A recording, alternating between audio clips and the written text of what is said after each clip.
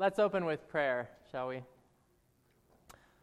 Send your Spirit among us, O God, as we meditate on the sacrifice of Jesus Christ. Prepare our minds to hear your word. Move our hearts to accept what we hear. Purify our will to obey with joy and gratitude. This we pray through Christ our Savior. Amen. Some say that when you serve, the one serving gets more out of it than the one being served. Have you heard this? 7 Heartland members, including myself, we have the privilege of spending an hour a week at Hershey Elementary through the program Kids Hope. Now, in my experience there, the saying holds true. The one serving gets more out of it than the one being served. This has certainly been true for my time with Ryan, my mentee. Let me show you a picture of him here. There we are. Look at that train set, man. That's awesome. So this is true for me. The one who's serving gets more out of it than the one being served. But it's not true in the way you might think. You see, I have a deep-rooted competitive spirit within me. So when Ryan and I play Monopoly and I take all his properties through discrete skill, I am getting more out of it than he is. When we shoot hoops and he goes in for a layup and I powerfully reject his shot, I am getting more out of it than he is. When we strategize against one another in chess and I beat him in 4 moves, I assure you that I am getting more out of it than he is. Some say that when you serve, the one serving gets more out of it than the one being served. I hope you can hear my exaggeration in my stories, otherwise you just think I'm really mean right now and should probably be fired from being a mentor. Let me just add that by God's grace, and sometimes in spite of me, not because of me, 10-year-old Ryan is starting to get it. I can see it unfold. Slowly but surely, he is starting to see the love of Jesus Christ for him. Friends, there will be more rejoicing in heaven on that day when he enters the kingdom of God than when Purdue wins the tournament without Isaac Haas. But I'm getting ahead of myself. What I really want to draw your attention to is the playground, the Hershey Elementary School playground. Ryan loves, and I mean loves, being outside. Raining, snowing, freezing, it doesn't matter. Can we go outside today? No, Ryan, it's negative 11 degrees. This kid loves being outside. In fact, with his charm, he's convinced me more than once to take him outside when that did not suit my desires. Now, often when we go outside, there are also several other kids on the playground. So I've been able to make a few observations about the playground. Perhaps you have made them as well at some point in your life. Observation number 1, there are bullies, and then there are those who are bullied. Observation number 2, sometimes the one bullied in one circumstance becomes the one who does the bullying in another circumstance. The bullied becomes the bully. Observation number 3, what happens on the elementary school playground also happens on the playground of adult life. It's just adults are generally more subtle with their bullying. It's not as obvious to the naked eye. Often the bullying is more sophisticated and hidden, but it's just as real and it's just as harmful. In our scripture text for today, we see a brutal picture of an adult being bullied. This man is humiliated, put to shame, mocked, ridiculed, and physically abused. This is not unlike the cruelty we see on the elementary playground. It's just amped up a notch and cloaked with military power and other outward appearances that make it look more acceptable to the average bystander. But there's something about this encounter between the bullies and the one being bullied that makes it remarkably different from every other instance of everyday bullying. In this encounter, the bullied is actually the one with the power. In fact, the bullied, he's the one who possesses all the power in the world. Though nobody knows it, The one who is bullied has all the strength and power to stop it. Nevertheless, he submits himself to the humiliation. He does this in order to rescue the very ones who are humiliating him, even to rescue you and me. The story is told by the eyewitness John in chapter 19. Listen to the word of the Lord. These words are trustworthy and true. Then Pilate had Jesus taken and whipped. The soldiers twisted together a crown of thorns and put it on his head, and they dressed him in a purple robe. Over and over they went up to him and said, "Greetings, King of the Jews," and they slapped him in the face. Pilate came out of the palace again and said to the Jewish leaders, "Look, I'm bringing him out to you to let you know that I find no grounds for a charge against him." When Jesus came out, wearing the crown and the purple robe, Pilate said to them, "Here's the man." When the chief priests and their deputies saw him, they shouted out, "Crucify, crucify." Pilate told them, "You take him and crucify him. I don't find any grounds for a charge against him." The Jewish leaders replied, "We have a law, and according to this law he ought to die, because he made himself out to be the Son of God." When Pilate heard this word, he was even more afraid. He went back into the residence and spoke to Jesus. "Where are you from?" he said. Jesus didn't answer. So Pilate said, "You won't speak to me? Don't you know that I have the authority to release you and the authority to crucify you?" Jesus replied, "You would have no authority over me if it hadn't been given to you from above. That's why the one who handed me over to you has the greater sin." From that moment on, Pilate wanted to release Jesus.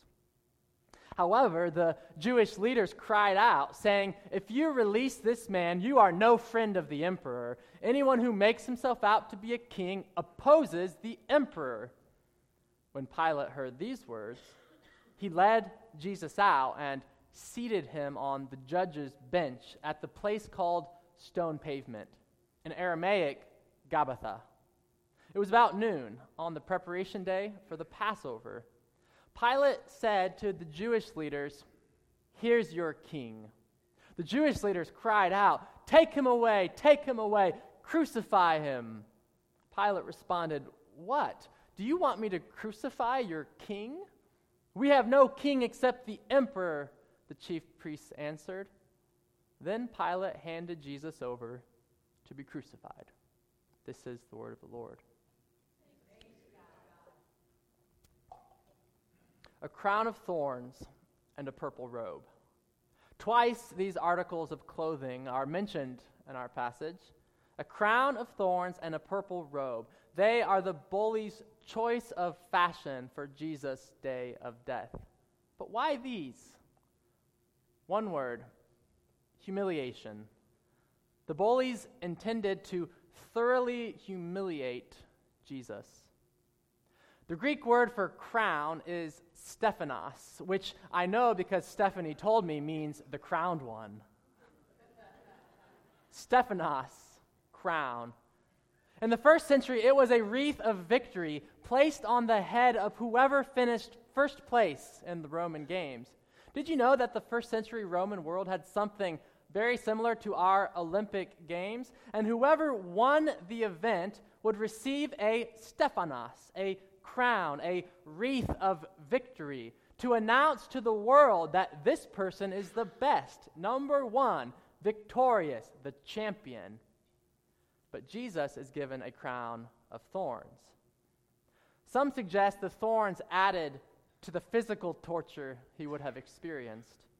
This may be, but the torture of the human spirit was the goal. Jesus was being humiliated and torn down. So a wreath of shame was placed on his head to announce to the world that this man is cursed beyond all other men. He's the worst. He's the last. He's the loser. The purple robe achieved the same goal.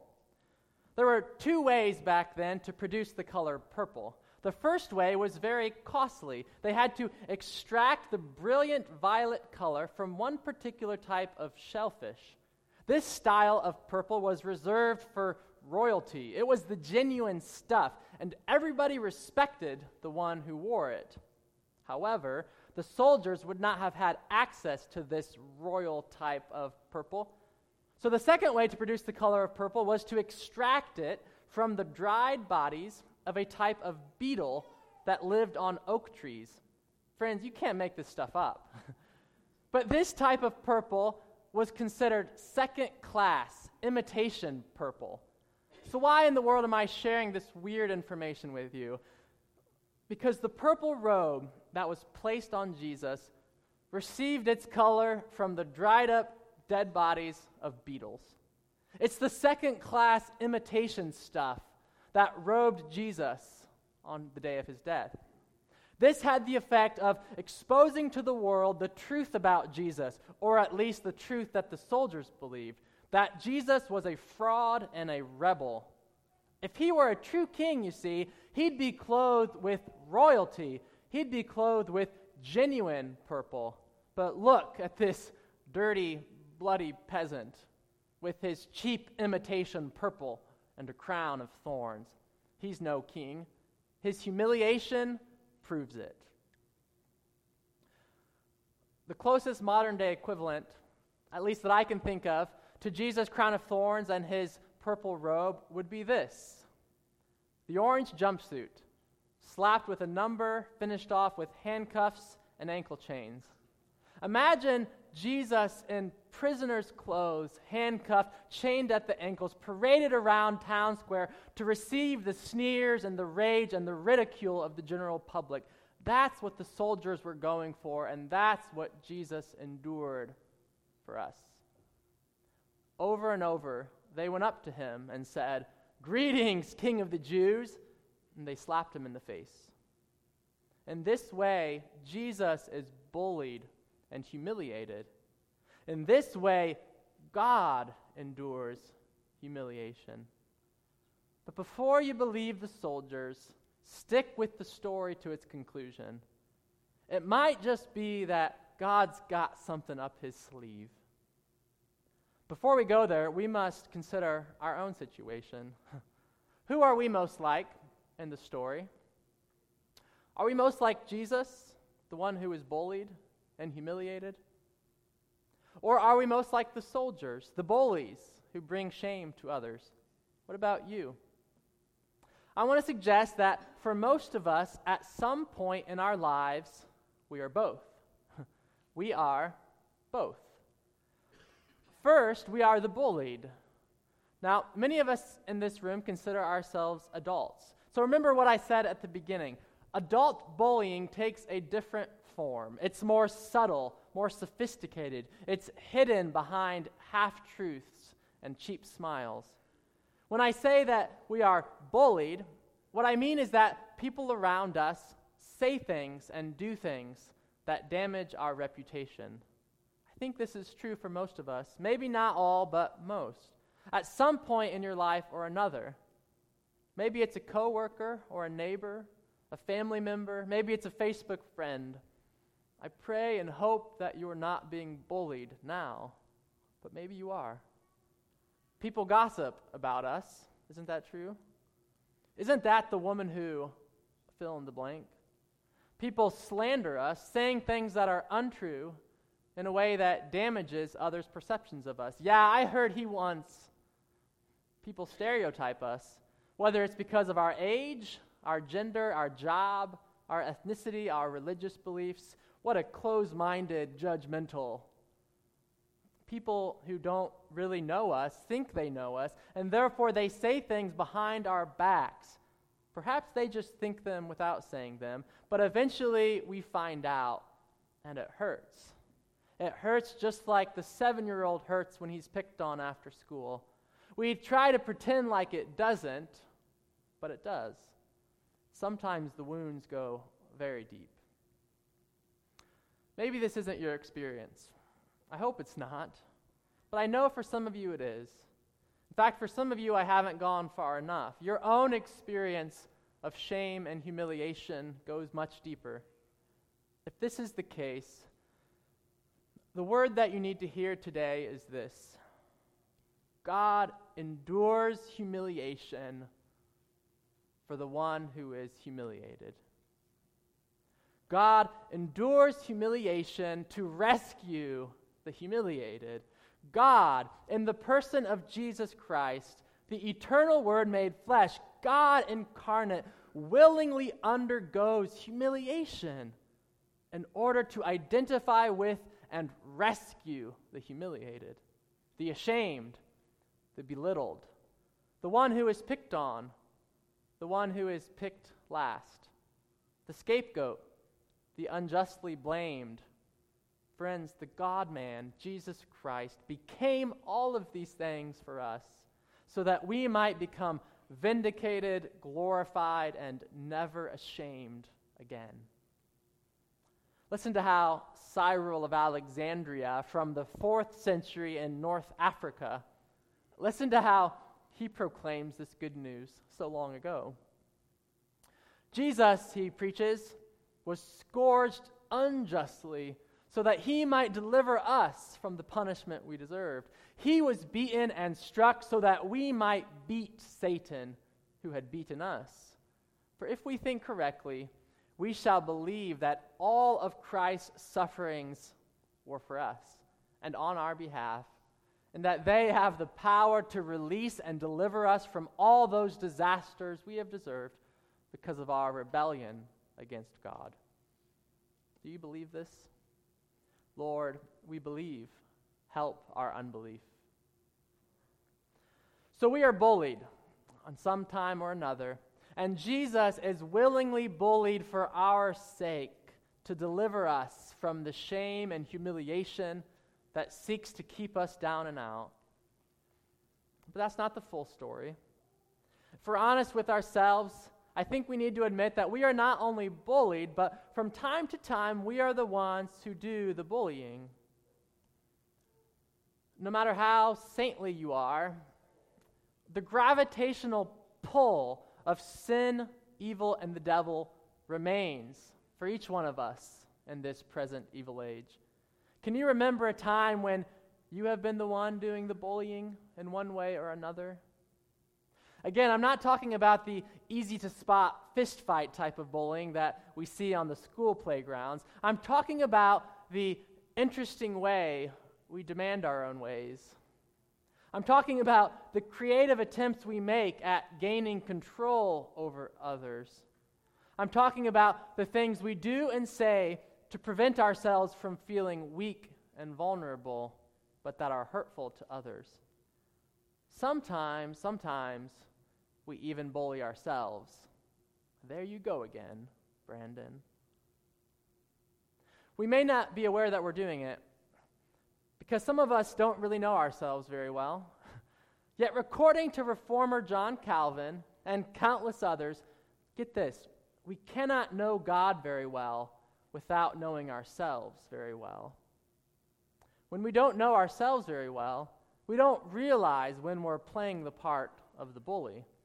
I'm talking about the innocent gossip, the casual critique that cuts someone down, the disregard of others' feelings. I'm talking about helping someone out, but with the hidden agenda of getting something out of it later, service with strings attached.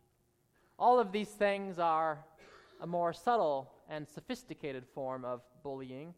They don't look or sound a lot like bullying, but they share the same source, and that's the point I'm trying to make. It's about not wanting to feel weak, not wanting to feel vulnerable, not wanting to feel out of control, not wanting to be seen as small, so we assert ourselves and our demands over another.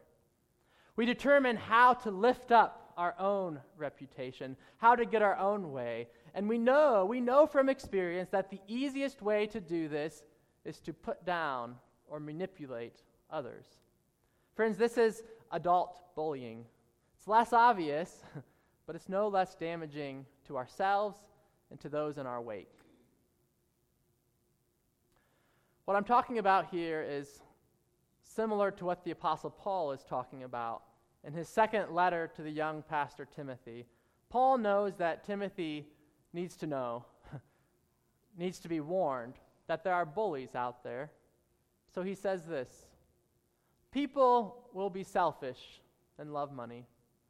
They will be the kind of people who brag and who are proud. They will slander others. They will be disobedient to their parents.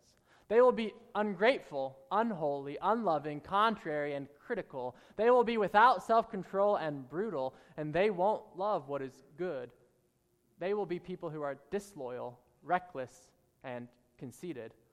They will love pleasure instead of loving God. They will look like they are religious, but deny God's power. They will look like they are religious, but deny God's power.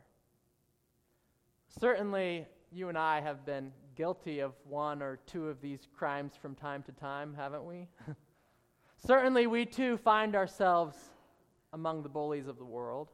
Even we who call ourselves Christians, certainly we too are tempted by the desire to assert our own power and control when we feel weak or vulnerable. You know what I'm talking about? Or is it just me? Eugene Peterson knows what I'm talking about. If you recall, Eugene Peterson is the author of the Bible. Not exactly. He's the author of the popular paraphrase of the Bible called The Message. Does anybody know The Message? 1, 2, 3? No? Okay. Peterson, so he's actually a small church pastor, and later in his vocation he became a pastor to pastor, but he's also a scholar. Now listen to the story, though. He's a good man according to most. But listen to the story that he tells about his experience of being bullied as a kid. He writes this: I had been prepared for the wider world of neighborhood and school by memorizing, "Bless those who persecute you," and "Turn the other cheek." I don't know how Garrison Johns knew that about me. Some sixth sense bullies have, I suppose. Most afternoons after school, he would catch me and beat me up. He also found out that I was a Christian and taunted me with "Jesus, sissy, Jesus, sissy." I arrived home most days, bruised and humiliated. My mother told me this had always been the way of Christians in the world and that I had better get used to it. She also said I was supposed to pray for him. One day, I was with 7 or 8 friends when Garrison caught up with us in the afternoon and started jabbing me. That's when it happened. Something snapped. For a moment, the Bible verses disappeared from my consciousness, and I grabbed Garrison. To my surprise and his, I was stronger than he was. I wrestled to him to the ground, sat on his chest, pinned his arms to the ground with my knees, and he was helpless at my mercy. It was too good to be true. I hit him in the face with my fists. It felt good. And I hit him again. Blood spurted from his nose, a lovely crimson in the snow. I said to Garrison, "Say uncle." He wouldn't say it. I hit him again. More blood. Then my Christian training reasserted itself. I said, "Say I believe in Jesus Christ as my Lord and Savior." He wouldn't say it, so I hit him again. More blood. I tried again. Say, "I believe in Jesus Christ as my Lord and Savior." And he said it. Garrison Johns was my first Christian convert. I love that story. I love it because it's told by Eugene Peterson, this gentle old man. But the story illustrates several things for us. It illustrates just how easy it is to forget the way of Jesus, which is the way of the cross. How easy it is for us, for the Bible verses, to disappear in moments of stress and weakness. The story also shows how the bullied can just as easily become the bully. Now, in this case, one could argue that he was simply defending himself, but we all know it's not uncommon for the one who's bullied by someone bigger to find someone smaller and do the exact thing. The most insightful thing I find about the story comes from another author and pastor, John Ortberg. Pastor John writes this about the story. He says, everybody can laugh at that story, everybody except Garrison Johns, but the truth is, many of us beat on the lost, just like Peterson did that day. Granted, we may not use our fists, but we can be just as hurtful with our mouths or our attitudes. We may be able to get the lost to say the right thing if we apply enough pressure, but if we want them to truly be changed by Jesus and his gospel, then we must apply love.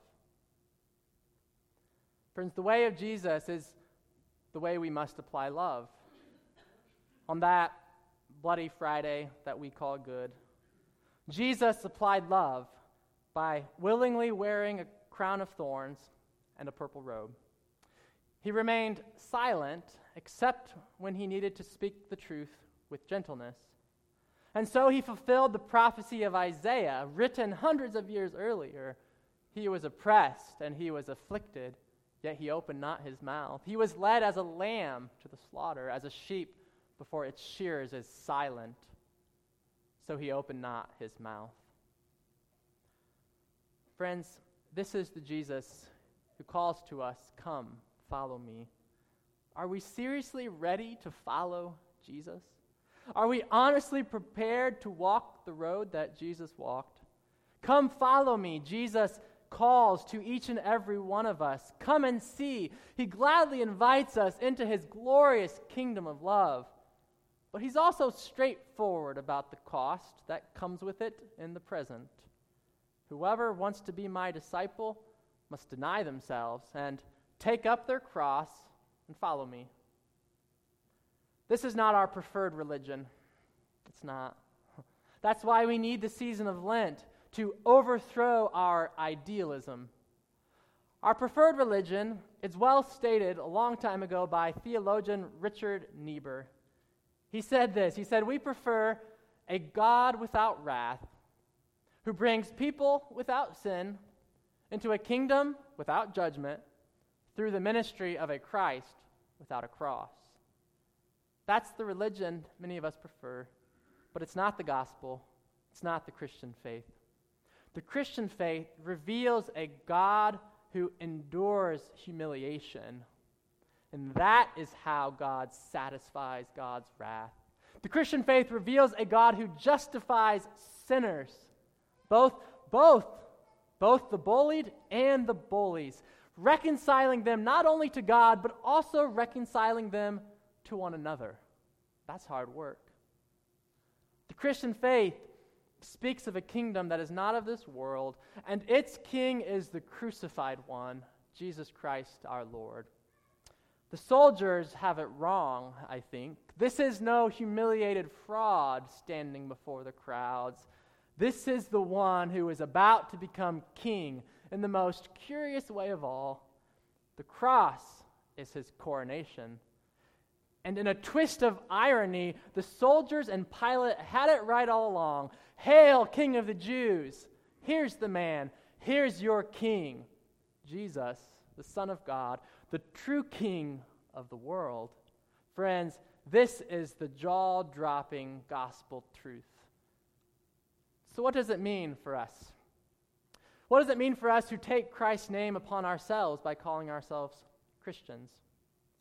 It means we must first believe the good news of Christ's forgiveness, Christ's unearned mercy.